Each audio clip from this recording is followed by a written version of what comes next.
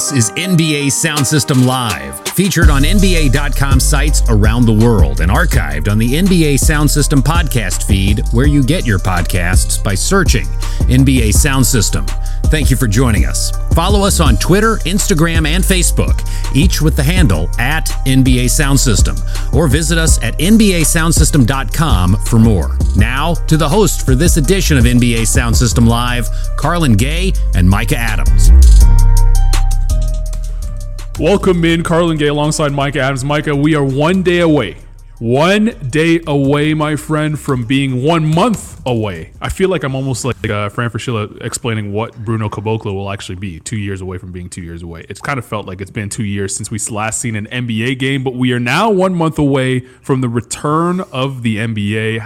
Where are you? I ask you every week, where are you on the excitement level? Last week, I think you were about a 9. Are we hitting the 10 mark yet? Man, well, I think we're there. Now that we actually have games on the schedule to look forward to, and you can, in your head, kind of wrap your head around who's playing who and when exactly we're playing, and get into debating schedules and degree of difficulty and talking about who's playing who. I think we're there. I think I'm at a 10. You got me nervous thinking I haven't known what day it is for like 3 months. When you just said that we are 1 day away, I was like, oh my God, did I wake up? Is it July 29th? Like, what do we?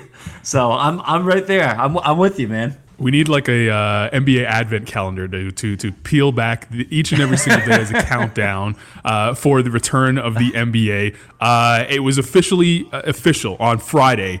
This past Friday, the NBA and the Players Association finally agreed on terms for the NBA's return at the Orlando bubble. And we got the schedule late Friday. We got the schedule, and it's going to happen. It's all going to go down, as we said, in the Orlando bubble, the arena, the field house, the Visa Athletic Center at the ESPN Wildwood Sports Complex. That's where all the games will be from here on out. I'm excited, and we finally have a schedule to break down what people could look forward to the playoffs. There's going to be 8 games. There's 22 teams that are going to be in Orlando. There's going to be 8 games. We knew that. We now know who and when and what those 8 games will be played. So what was the first thing that stuck out to you about the 8-game schedule that was released late Friday? Look, I think what struck me is that it's gonna fly by. Like, I think that we're building up all this anticipation, and all the anticipation is for the playoffs. I think when I was looking before, and I was like, wait, what do you mean? Like, this 8-game stretch is gonna be over in 2 weeks? So I think just like it's gonna come, and it's just gonna be so rapid fire with all these games from noon to midnight some days. And I really, the thing that I started thinking about more than I usually do, and I know that this is a thing that happens every year, where especially like game 80, 81, 82, like guys are resting, teams are not playing their full complement of players. I feel like that specifically ties into what we're going to see in Orlando, even more so than usual, right? Like, it's a really big difference playing the Lakers in your first game or playing them in your 8th game. And I think that, like, amplifying those differences in the schedule is one of the things that to me sticks out when we try to do, everyone does these things, right? Where we're going to rank hardest to easiest schedules based on who is playing who. Well, it's not just about who you're playing, it's when you're playing them. And I think that that's just one added layer of complexity here towards figuring out how all this is going to play out. It has like an NFL feel to it, right? It's a short schedule. It's going to be done really quickly. You won't have enough time to really kind of get your head around what you're doing, and then also you're going to have games as a fan. You're going to have all day to watch games. You can really sit down and watch games for hours on end. If you have NBA League Pass, that's going to be amazing viewing. It's so tough to you and I both have NBA League Pass. It's so tough to watch games on a nightly basis and really lock in at 3 and 4 games. But when you have the windows the way they are, where a game may start at 1 Eastern time and 10 Pacific time, it really gives you the opportunity to watch multiple teams, multiple games in one sitting. So, for most people, you and I don't have much else to do but cover the NBA. So, if you're lucky enough to watch it in one sitting, it's a cool little wrinkle that we're going to have games all day. Really, that's what really stuck out to me about the schedule. It's like having summer league, but like LeBron is playing at noon instead of undrafted rookies that you've never heard of. So. Or that you'll never hear of again. Is there a game that you're most looking forward to in the 8-game schedule? I honestly think that when the Jazz and Pelicans play, it's going to be the first game in 141 days, and it's going to feel like the first game in 1,041 games. So just the sheer when the Jazz and Pelicans tip off at 6:30 Eastern on Thursday, July 30th. It will feel like the world is somewhat a little bit back to normal, at least in terms of NBA circles.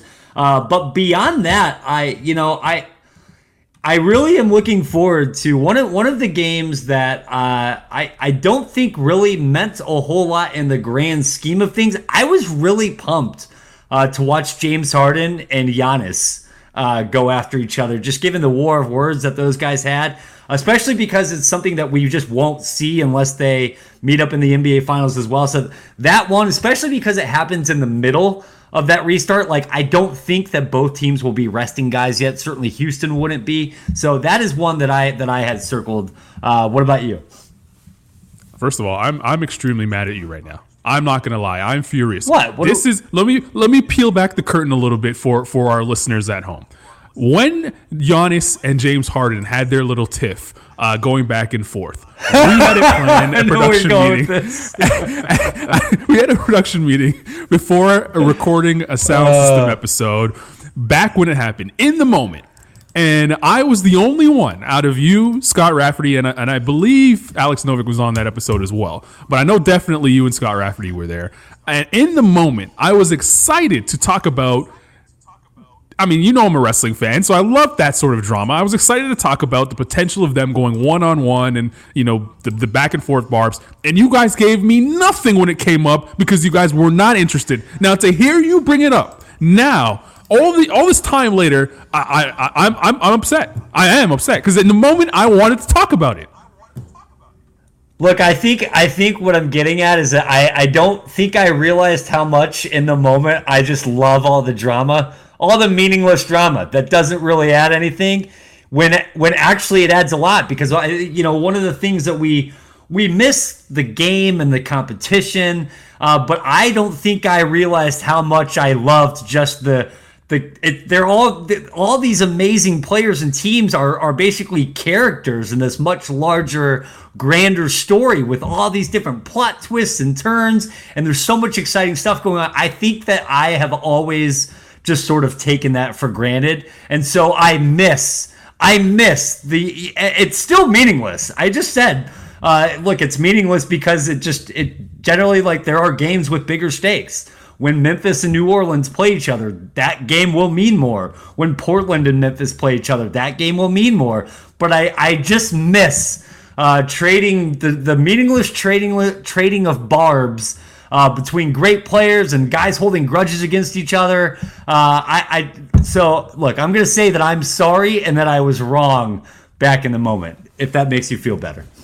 It does. I accept that apology. It also gives me a little bit of insight to how much 90s basketball you actually watched over this break, because now you have your love again for the back and forth and whatever rivalries we used to have. It's finally back a little bit now with James Harden and Giannis Antetokounmpo taking shots at each other for no reason. The game I'm most looking forward to comes in July 31st, 4 p.m. Eastern, Memphis and Portland. I'm going to be locked into that one. It's going to be on NBA TV, nationally televised game. I'm going to be locked into that one because that's the first game we get to see Ja Morant back. And, the Memphis Grizzlies, they've heard the entire time of this, this break, almost 2 months, 3 months going into it, that they're going to lose the 8th seed. They're going to give it up. And Portland and Dame Lillard made it very clear heading into this. He's like, I'm only going to show up if we have an opportunity to make the playoffs. Now here's your chance to put your money where your mouth is, step on the floor against one of the great young teams that we have in the NBA right out of the gate. That's going to be a game that I'm most looking forward to. I want to stop you about that game because you're right. And one of the things that I think is really interesting here about this 15, 16-day stretch of games, is there are essentially little miniature must-win playoff games all sprinkled throughout. Like, if Portland is going to make the play, they basically have to win that game against Memphis. I know it's not like a mathematical one and done, but just given where they are in the standings, given that there's also New Orleans right there, even Sacramento, which we can get into here in a little bit, that's basically a must-win playoff game for Portland. They lose that, you might as well just send them packing, because they're just the road forward is that much harder. So when you kind of go through the schedule and you can find these little games throughout where you kind of circle it, and I know that the playoffs don't start until, August 16th, August 17th. The playoffs, make no mistake, like, it really does start July 30th, and even with a team like New Orleans. So they open up with Utah, who is without Bogdanovich, who will not be playing down in Orlando, just had shoulder surgery that ended his season. But like New Orleans, so we're going to talk winners and losers of the schedule here in a bit. That's one of only 2 games that they have against teams with winning records down in Orlando, which places they have a huge task in front of them to win against Utah and in their second game against LA, the Clippers, in order to put them in a position to even take advantage of that soft schedule down the backstretch. So I love all of these miniature must-win games that are really laced throughout here. Yeah, so do I. It's going to make for exciting basketball. More exciting than I actually thought it would be prior to the schedule being released Friday. And we'll get into all of that in just a second. But we got to remind you, NBA.com is your home for all NBA news. Now that we know the NBA is coming back, that is where you go. And we will take care of you while you are there. Next week, we have a big celebration for one of the best players, or best dunkers, let's say, of all time, in Vincent Lamar Carter. He is instrumental in growing the game in an entire country. He's also one of the most recognizable walking highlight reels we've ever seen in NBA history. If I put you on a spot right now, Micah, what's your favorite Vince Carter moment? It's dunking over Frederick Weiss, hands down. Look, the 2000 Slam Dunk Contest is the best slam dunk contest I performance ever for my money. Not really a duel. I mean, that thing was over just the minute he walked onto the court. But to watch Vince Carter dunk over the 7-footer in the middle of a game in the Olympics, and like Kevin Garnett is standing right next to him, has no earthly idea what just happened. Gary Payton is looking like aliens just landed. Like that to me is the seminal moment of Vince Carter doing something that you just haven't seen before. So that one will always stick out to me. Yeah, that's my favorite Vince Carter moment. Easily, we have a ton more. In fact, we have an article from the rest of our NBA.com staff right now on NBA.com that you could read more favorite Vince Carter moments. They have given their take on that. Next week, July 6th, it begins Vince Carter Week on NBA.com, and we will definitely celebrate the great 22-season career that Mr. 1 Vincent Lamar Carter had. All right. The schedule out, the race for 8th in both conferences is very much alive. Say what you want about whether or not the Washington Wizards can get in. Now that the schedule is out, you know that they have an opportunity, a better chance than they did prior to the schedule being out with the games that they have in front of them. But really, most people are going to talk about what's happening out west, and that's what we want to do here. Memphis, Portland, the Pelicans, Sacramento, and the San Antonio Spurs, and even the Phoenix Suns, they all have an opportunity to get into the postseason, which probably would not have been the case if it wasn't for this stoppage. Who do you think kind of came out a winner here with in regards specifically to the race for 8th? The 2 teams that I have earmarked as winners are the Pelicans and the Sacramento Kings. The Pelicans, look, before the season was suspended in the middle of March, they had by far what was the NBA's easiest remaining schedule. At the time of their 18 remaining games, 15 of them were against teams with losing records. So they were well positioned there to make a final push over the last couple of weeks. They'll get another chance to do that. I mentioned earlier they open up with Utah and the Clippers. After that, it's 6 straight games against teams with losing records. The Pelicans are one of these teams that has a vast. They are just 9-27 this season against teams over 500. I believe it's 19-9 against teams under. Even better when you look at only the games with Zion. So the Pelicans, look, they had an easy schedule before. They kind of lost a little bit of that, but they've been rewarded with again the easiest schedule down in Orlando. And then I think that the Sacramento Kings are actually in a pretty good spot here. They get the Pelicans twice, which it's kind of a win-win for both of those teams. For the Pelicans, you'd obviously much rather play Sacramento twice than Houston or Dallas or one of those other strong teams in the West. But in terms of the Kings, they basically get an opportunity to go head-to-head 2 times and control their own tiebreaker against one of the teams also in the races. I mentioned out the very top, it matters not only who you play, but it matters when you play them. Sacramento, their last game is against the Lakers, right? So like if they're in it at the end, they're going to be going up against the Lakers team that probably isn't going to have anything to play for. And then when you juxtapose that with the other teams that they're kind of in the mix with, so Memphis is playing Milwaukee in their final game, so they're probably going to play a Bucks team that looks nothing like the one that's head and shoulders above everyone else in the East. And then the Pelicans and Blazers both end with the Magic and Nets, who are 2 teams that could have something still to play for.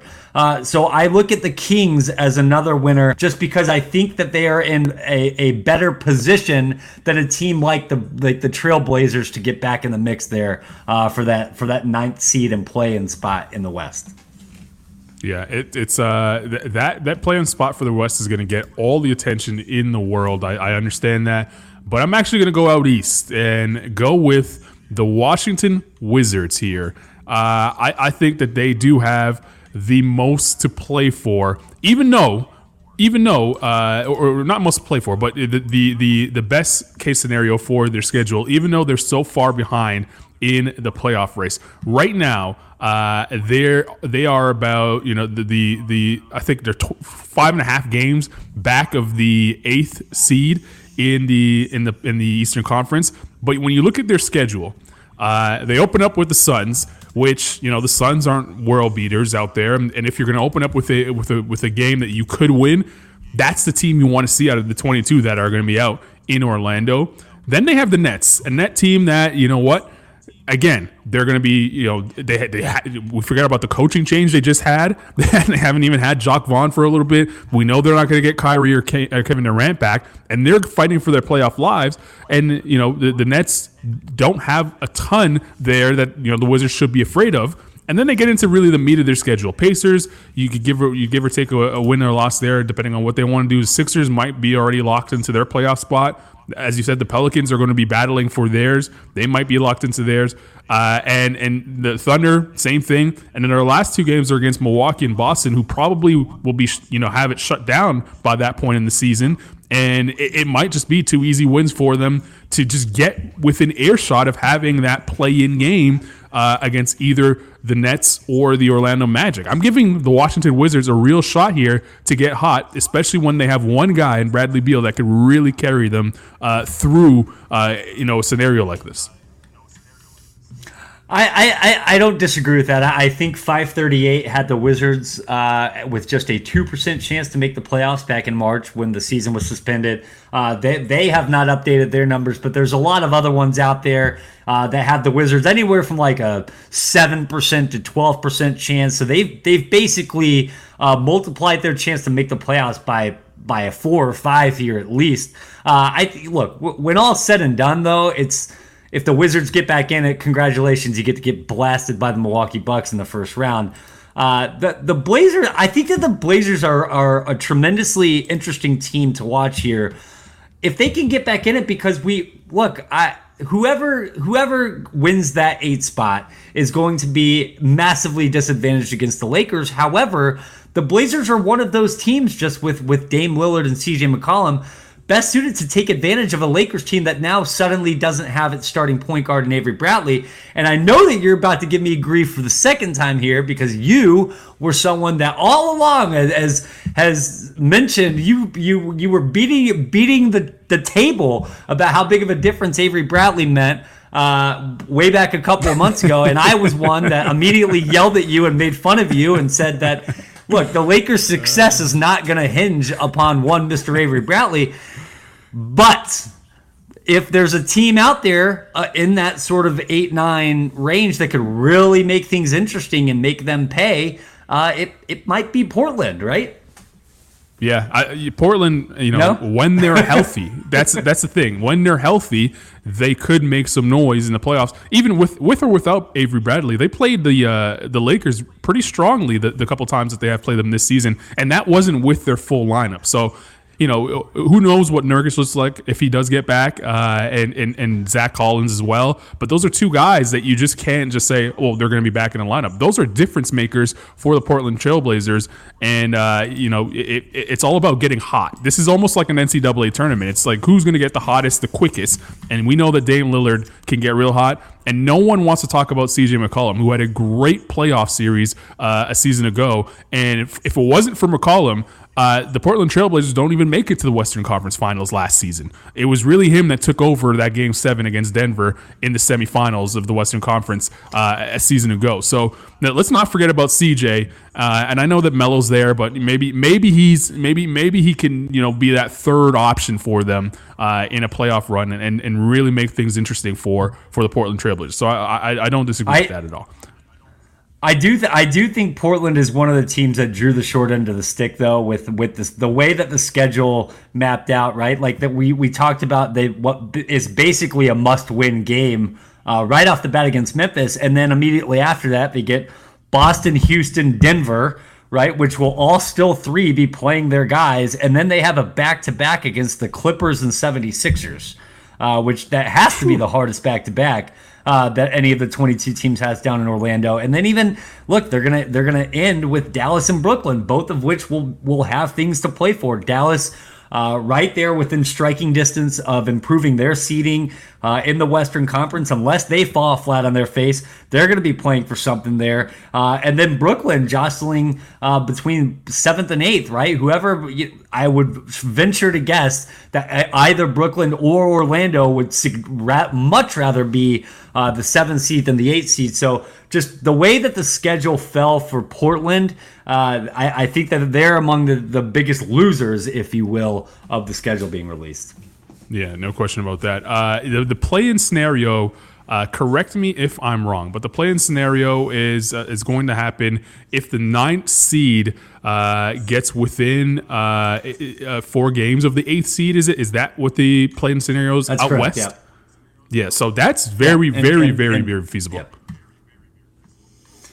Yeah, it is. And look, right now, I think the Blazers, so if you look at the standings, right, the Blazers, Pelicans, and Kings are all quote-unquote tied, but just given the nature of not every team has played the same number of games, right? Like they've played 2 more games than both the Pelicans or Kings, and by virtue of that have a better win percentage by literally 1,000th of a point. So that kind of puts them in a better spot, but they're 4 games back in the loss column of the Grizzlies. And we mentioned before, but the Pelicans with that easy schedule, and then the Kings just the Kings, by virtue of playing the Pelicans twice, if they were to somehow win both of those, then all of a sudden Sacramento is looking like they're in much better shape. So I feel for Portland, who I think got one of the hardest hands dealt their way down in Orlando. On the other side, all the Wizards got to do is pray for a couple of losses from either the Magic or the Nets, and they'll have the Nets on their schedule to try and climb back into that position. This does not favor the 8th seed at all. Like 4 games is not a big gap. Is a huge gap to try and create, and something that's just not there. It is out east where it's 5.5 games right now between the Wizards and the Magic. But out west, it feels like we're going to have a play-in game, which will be terrific for the fans, but it's just going to suck for the Grizzlies. Well, yeah, and it just it puts you at such a remarkable disadvantage, especially with the the nature of it. Imagine having to play, say you lose the first game of that play, and then all of a sudden you're playing a back-to-back, and then if you survive that, then you're immediately turning around, obviously, as an 8 seed and playing the 1. So, like, you basically could be walking into a first-round series having played either 3 games in 3 days or 3 games in 4 days, however the schedule would break. A lot of that's to be determined, but it really does. Like, I like that they thought outside of the box here in terms of figuring out a way to account for an abbreviated schedule and giving teams an opportunity to get back in the hunt. But it really does create, and even more so than usual, the gap between 7th and 8th couldn't be more drastic.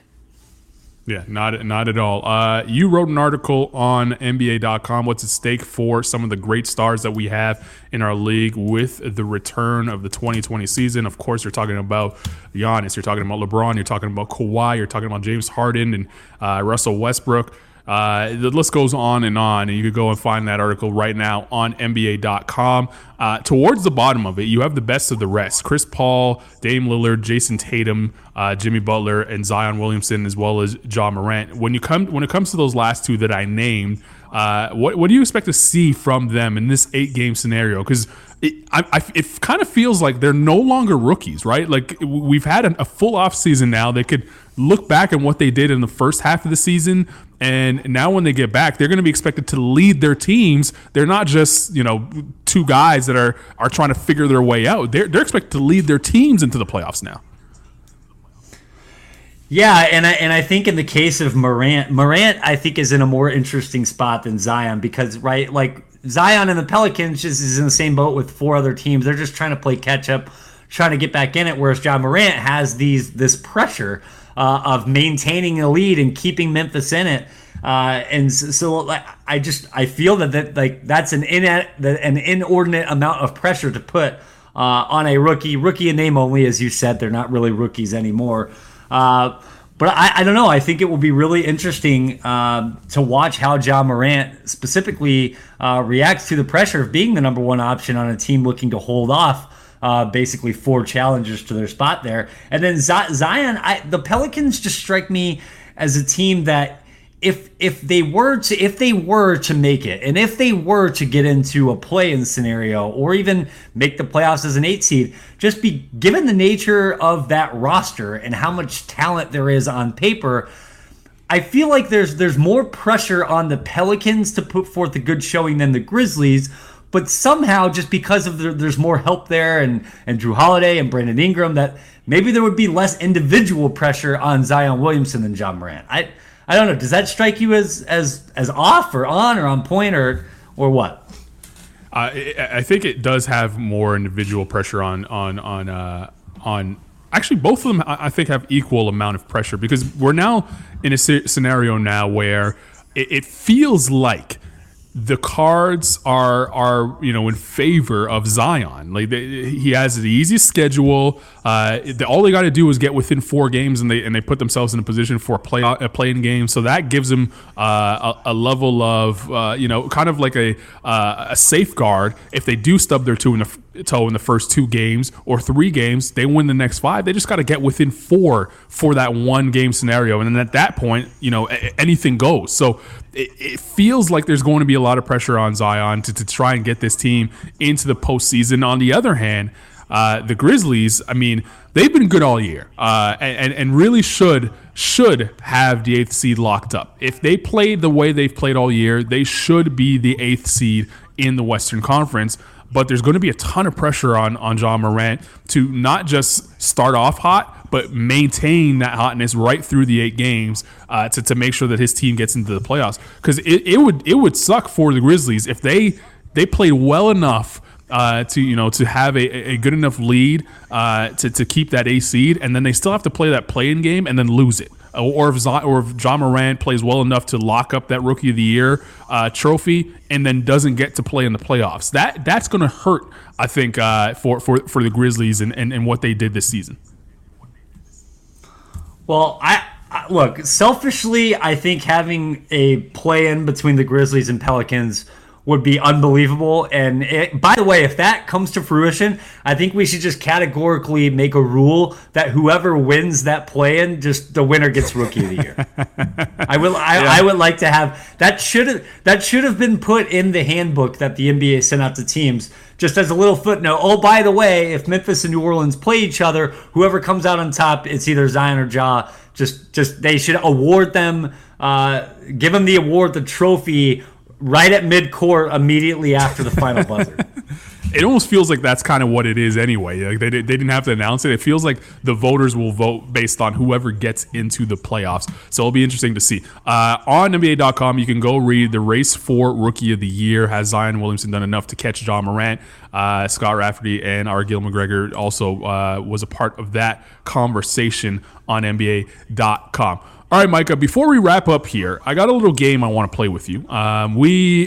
Full disclosure, I told you a little bit what it was before we came on air, so I didn't throw you a complete curveball. But it's going to be interesting to see who you answer for the question that I'm about to pose, because it'll maybe tell you a little bit how much we spend time together and how much you know about who I appreciate in NBA history.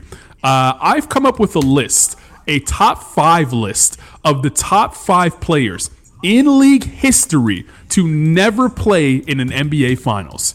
That's right, a top 5 list in league history, the best players to ever play the game to never play in NBA Finals. So that eliminates Tracy McGrady, who, play quotations, he was still a part of a finals team. He still stepped on the floor, so he's eliminated from the conversation. So this list is down to guys who never even made it to the NBA Finals. It's a top 5 list.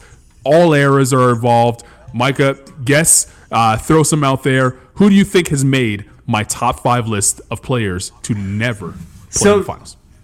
So to be clear, this is not my list. This is me guessing who you appreciate the most, correct? That's right. You got it. All right. So you have just for the entirety of our working basketball relationship have just disrespected Grant Hill. So I'm going to guess that Grant Hill is not on your top 5. You're absolutely right. Grant Hill did not make the list. You love your 80s, so I'm going to throw 2 names from the 80s at you. I think that you had both Dominique Wilkins and Alex English on your list. You're absolutely right about both of them. Dominique Wilkins made the list at number 4. Alex English made the list at number 5. We're talking Dominique Wilkins, Hall of Famer, scoring champion in 86. Of course, the all-rookie team. 9-time All-Star, 7-time All-NBA.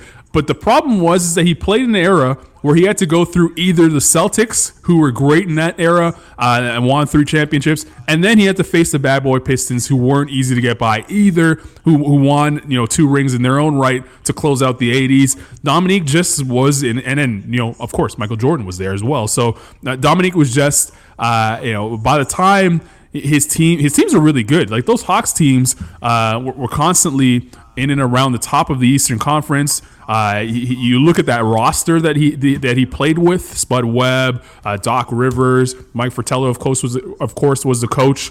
And then Dominique got injured late in his career, and then that complete drop off kind of hurt him. The trade to the Clippers is one of the most interesting trades, in my opinion, in NBA history that I don't think anyone really talks about. It's almost like he never played in LA. I know he played 25 games there, but for Atlanta to trade him when they did, because they were I think either first or second in the Eastern Conference, and they traded their leading scorer to the Clippers just out of nowhere. Is incredible. No one talks about when we were going back, spending what felt like 3 months. I know it was 1 month, but talking just strictly 90s basketball, I had completely forgotten that the Hawks finished with the best record in the East in that first non-Michael Jordan season. Like, could you imagine if I know that it's like Dominique Wilkins in 1994 is not the same as Giannis Antetokounmpo now, but could you imagine if just like halfway through the year the Bucks were like, yeah, we're just going to trade Giannis? Like, it would be outrageous. Nuts. It's anyways, all right, so I nailed your first 2. I I'm gonna go with George the Iceman Gervin as the next player that you had. George the Iceman Gervin comes in at number 2 on the list. Of course, Hall of Famer, 4-time scoring champion, 12-time All-Star.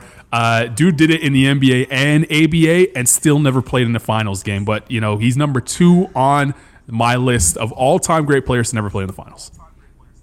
And by the way, shout out to Magic Johnson, who I am so happy that we have Magic Johnson's Twitter account back in action, providing all sorts of just spot on analysis. March 14th, 2013.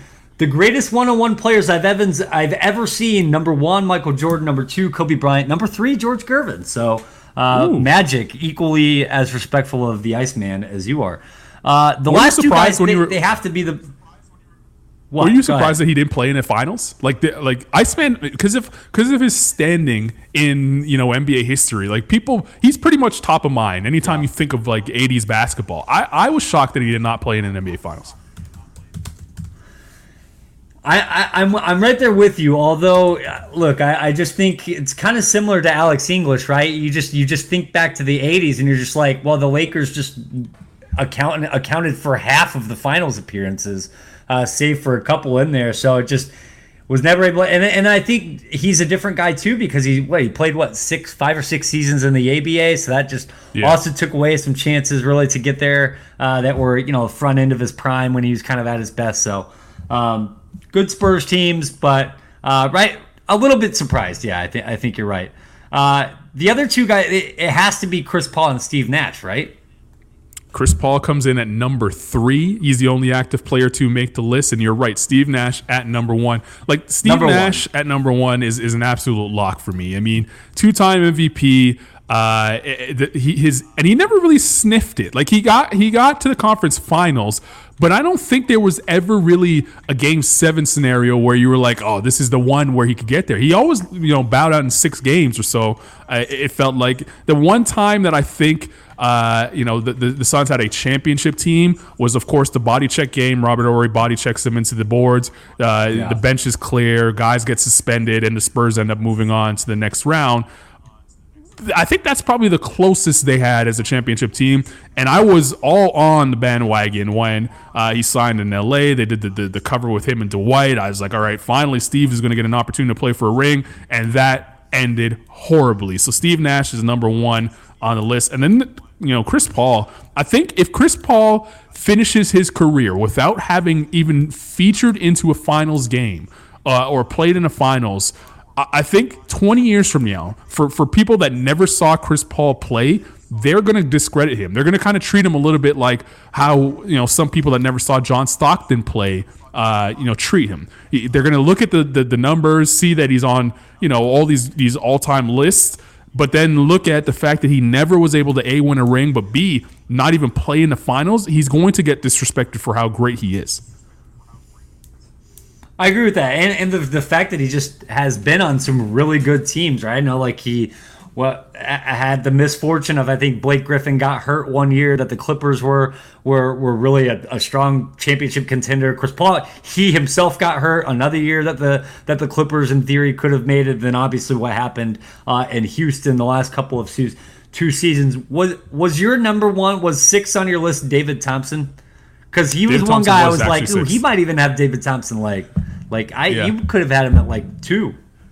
Yeah, David Thompson. It was between Alex and English and David Thompson for me. I went with Alex English just because of how much points Alex English scored in the 80s. It's insane to see the numbers that he put up. But David Thompson was my number 6. If you had to make your own list, do you agree, disagree? Would you slide anyone up or down?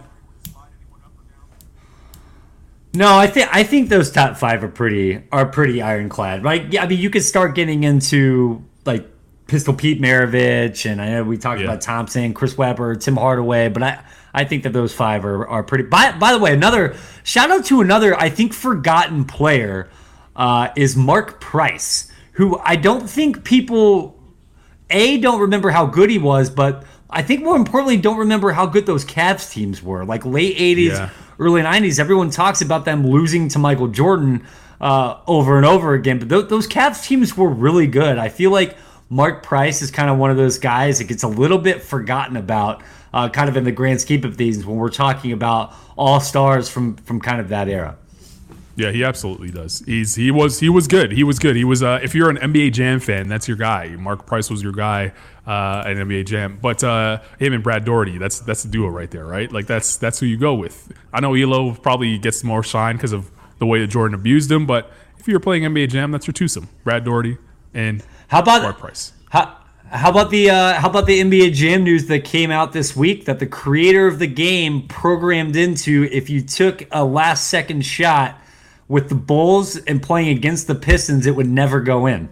Did you see that one? I did not see that. This news to me. That's amazing. That was my favorite. That was my favorite low key story of the week from the NBA. Was the creator was just like was a big Cavs fan, but didn't want to make it too obvious. But basically made it so that if you play NBA Jam and you're playing the Bulls against the Pistons and you ever attempt a game winning shot, it's never going to go in.